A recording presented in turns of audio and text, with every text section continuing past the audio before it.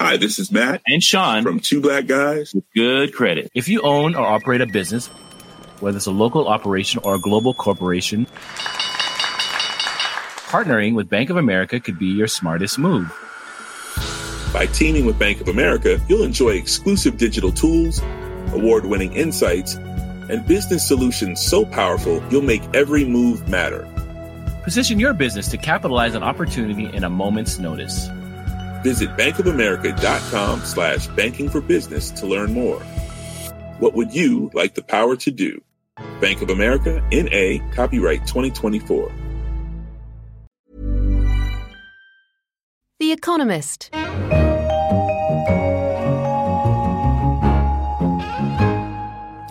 In London, this is The Economist, and you're listening to Babbage, a weekly conversation on science and technology. I'm Kenneth Cukier, the data editor, and I'm joined today by Ludwig Siegele, our technology editor, and Jason Palmer, our science correspondent. Hey, Ludwig. Hello. Jason. Hello. Hi. Thanks for joining us. On this episode, we're going to discuss a controversial European ruling on cross-border data flows.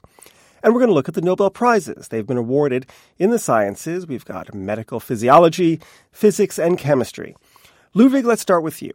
There was a ruling this week from the EU Court of Justice on data transfer agreements between Europe and the U.S. What's happening?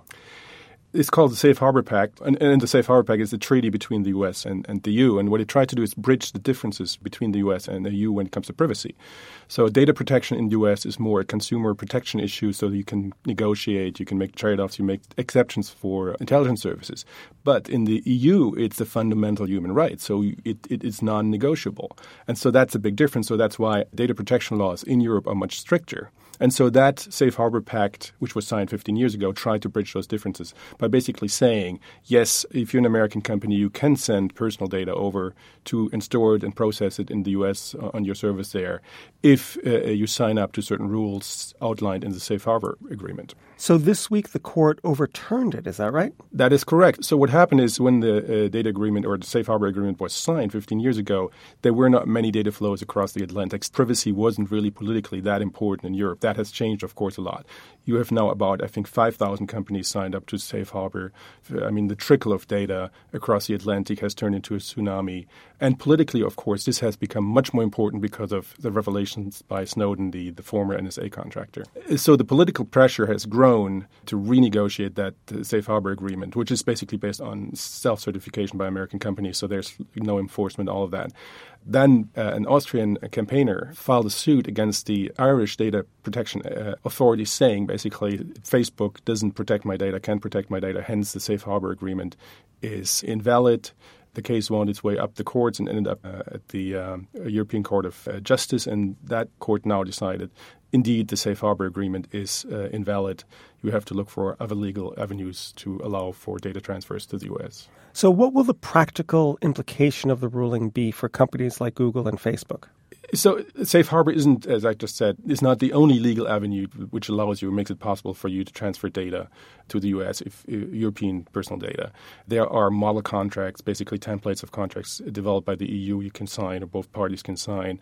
There's other rules. So what companies now have to do, since Safe Harbor, the pact is no longer valid, is kind of look for another legal basis for the data transfer. The other possibility is, of course, that they shift to European data centers and basically not send the data over to the U.S. Wouldn't that be the logical way they would go forward? You can have a technological solution. You just don't transfer it to the U.S. That is true, but I mean, there are certain costs associated with that. I mean, if you have to build new data centers, and depending how far this goes, it could also kind of lead to a further balkanization of the Internet. So if the EU insists on its privacy laws, companies have to localize data, build local data centers. Other companies may be encouraged to do the same.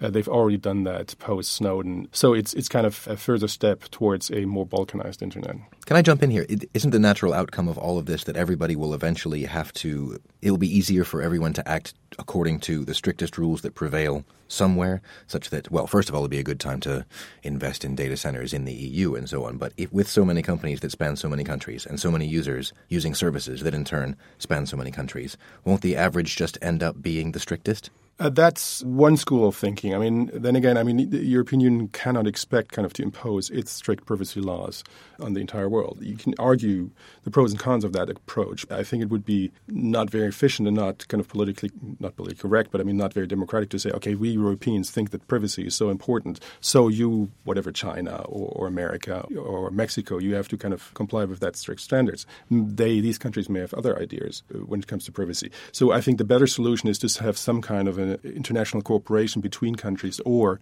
bilaterally or even multilaterally, to common rules how to deal with privacy. So in other words, what you're suggesting is Safe Harbor 2. What I'm suggesting is Safe Harbor 2, and that's happening. There's negotiations between the EU and the US ongoing for now, I think, almost 2 years. A problem is there. They've agreed kind of on the commercial aspects to make it easier for example, EU consumers to go to the US and get their complaints resolved. But they have hit a snag, and the snag is it's the access to European data by U.S. authorities, meaning the NSA. And that's where the Americans do not want to compromise. The ruling will make this much more difficult because the court was clear in saying if there is undiscriminated access by U.S. authorities to data, European data in America, then meaning that there is no adequate safeguards to protect privacy. Great. Thank you, Ludwig. Thank you. Jason, now let's turn to you. The Nobel Prizes were awarded for the sciences this week in medicine and physiology, physics and chemistry. I'm interested in what's happening in the medicine and the chemistry, but the physics in particular intrigues me. So why don't you give us a little quick tour of the horizon of the other two and drill down into neutrinos? As for the medicine prize, that was given to a trio of researchers who effectively found ways to use nature against itself, to find new treatments for roundworm parasites and for malaria, both of which came from nature itself, not cooked up in a laboratory. A couple of researchers who were looking at some bacteria called streptomyces, and one of the chemicals that those bacteria produce can be turned into a drug that became called ivermectin, and that helped a lot with roundworm infection. That leads to river blindness and elephantiasis and a number of horrible conditions. And for the case of malaria, a Chinese researcher who effectively went through a big old book of ye olde Chinese medicines and found that one of them, which was helpful with animals infected with malaria, turned out, in fact, to be useful also for humans. And that's become a drug called artemisinin. That sounds really great. So that's medicine. That's medicine. And in chemistry, again, a trio of researchers. And again, we're kind of hovering around human biology concerns, which is kind of an ongoing, at least an internal joke for us about the chemistry prize, in that it's never really about chemistry. It's either about physics or about medicine again. Not stamp collecting. Absolutely not stamp collecting. This year has been given for a trio of researchers who basically unveiled how it is that DNA repairs itself. Now, we all know that DNA are the instructions that allow our cells to reproduce, and it's a big, long string of 4 repeating letters and so on, but the world is not really so simple as that. All sorts of things can mess up the copying mechanism that lets one cell turn into 2 cells, turn into 4, and so on, and turn into us. There's a bunch of ways that this can go wrong, mechanisms of damage, if you like. And the trio of researchers basically found the swarm of proteins that fix these things, that are basically the cell's proofreaders. They look at the DNA, find where the mistakes are, and fix them. Okay, so we've got the medicine physiology, and we've got the medicine physiology dressed up as chemistry. So now physics. So let's get absolutely away from anything that is immediately useful to humans and talk about the stuff that really messes with your head. Yes. Exactly. Quite. That's where I was headed with this.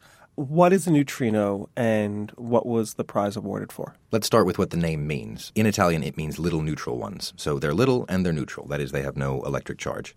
If you look at the periodic table of particles, if you like, so chemists have, the elements, physicists have the particles. These guys are really very light. There are 3 of them, and they really, really don't like to interact with anything. This is it. They're going through you right now. They're going through whatever device you're listening to this podcast on. They're flying through. They're not touching anything. That makes them very, very hard to catch.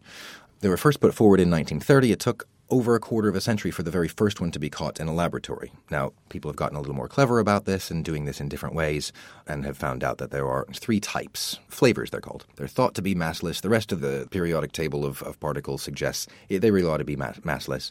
The prize was actually awarded for a couple of big teams working in giant underground, awesome-looking laboratories that found out these things change their flavor mid-flight. That, in turn, means that they have mass, if they have. Why does that mean that they have mass? That is an exceptionally hard question to answer in short order. But basically, if they can change from one moment to the next, then they experience time. If they experience time, then they're not going the speed of light. Because if something's going the speed of light, then, hey, all time is the same. And if going slower than the speed of light, then mass. Is the short and slightly hand-wavy answer. I'm sorry I asked. Okay, let's keep on going. So is there any application to the knowledge that these neutrinos change their flavor in flight? Right, the inevitable and painful question. And in fact, it was asked during the announcement ceremony. Someone kind of kept pressing the Nobel laureate they had on the phone to say, yeah, but what does it really mean? Why does it really matter? One of the things is that it solves what's called the solar neutrino problem. The finding that they oscillate, that this sort of flavor flipping is called oscillation, solves that. Now, the good news, the practical news, the most practical news you're going to get out of me, Ken, is that makes us feel a lot more confident in our understanding of fusion processes, which is useful for energy making or for bomb making or for just the general physicist's comfort with the understanding of the world. So that's helpful. Something a little bit more profound, if not immediately useful, is, okay, if they have mass and the standard model is wrong, then there's this long chain of inferences that we can make that basically goes all the way back to the very beginning of the universe. And since these things have mass, there's some chance then that there were heavier versions of them way back when that decayed in various ways, and they solve, check this out, why we're here at all. One of the things that the existing theory says is at the beginning of the universe there was just an absolutely straight down the middle 50-50 mix of matter and antimatter. And you know, Ken, what happens when matter and antimatter meet, right? Don't even get me started. Right. Big flash Bang. Of energy, right? Exactly. Which means basically in its absolute infancy the universe should have gone, big flash of light, that's it. Instead, it obviously stuck around for a while. So we're looking for any mechanism by which a little tiny bit of extra matter might have stuck around, even though lots of stuff will have annihilated and very bright and all very, the crucible of the formation of the universe. Turns out these heavy neutrinos of ye olde times that could exist, given these things have mass, could give us the way that finally explains why matter exists in the universe at all.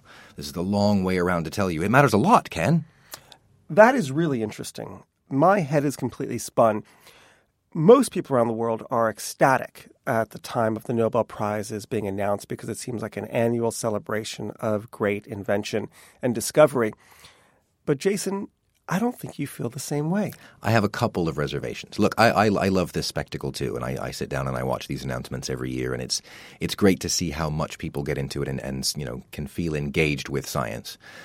Behind the scenes, a lot of people in my business and scientists themselves have their reservations about the way the prizes are done. It can only be given to a maximum of 3 people. All of the people have to be alive. And of course, there are a lot of modes of discovery that require more than 3 people. So it necessarily kind of glosses over some of the contributions of lots of people. These giant underground labs didn't have just like one guy, one person in it, right? There are hundreds, sometimes thousands. In astronomy and high-energy physics, you can have literally thousands of people working on these things, and the prize can really only go to one person. That's one complaint. But also there's this feeling, I guess, that the public might take from this, which is science hinges on eureka moments, right? One person sitting Rodin's thinker style until they have these moments, and then, they're tapped by the Nobel Committee for their brilliance. And that kind of skips over a lot of the toil and the heartache and the dead ends and the lost nights and the what have you, and turns it into these sort of crystallized little moments. So I'm on the fence. And the collaborative nature of science. Let me end with this question because we're running out of time. Do you think that the nature of science has changed, that as we've gotten more complicated models and the world has just seemed to have gotten a bit more complicated, that we need science that is inherently more collaborative today than it was 115 years ago when they created the Nobel Prizes?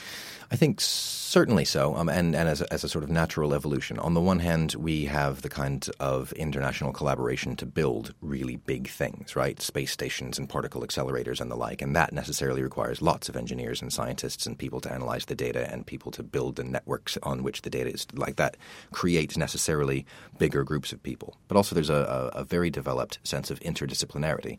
The belief that by mixing a bit of chemistry expertise with a bit of physics expertise, and yes, we still need the IT people aforementioned to bring together lots of different perspectives on the kinds of problems we have. The straight chemistry problems to a large degree are solved. The straight physics problems to a large degree to a lesser degree, are solved, right? There's a lot of very complicated questions that necessarily kind of sit between the two. It's just a matter of the sort of the prior divisions, the very divisions on which the prizes are now given. We've had this discussion about whether, the degree to which chemistry is ever actually chemistry.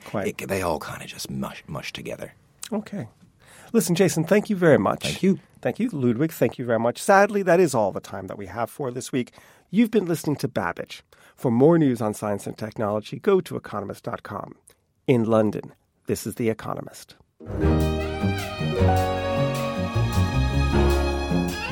The Economist.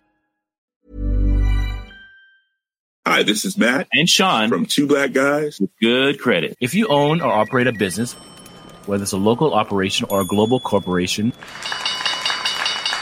partnering with Bank of America could be your smartest move.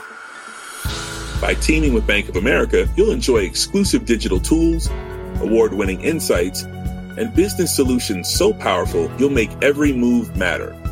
Position your business to capitalize on opportunity in a moment's notice.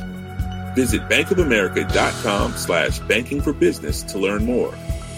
What would you like the power to do? Bank of America, N.A., copyright 2024.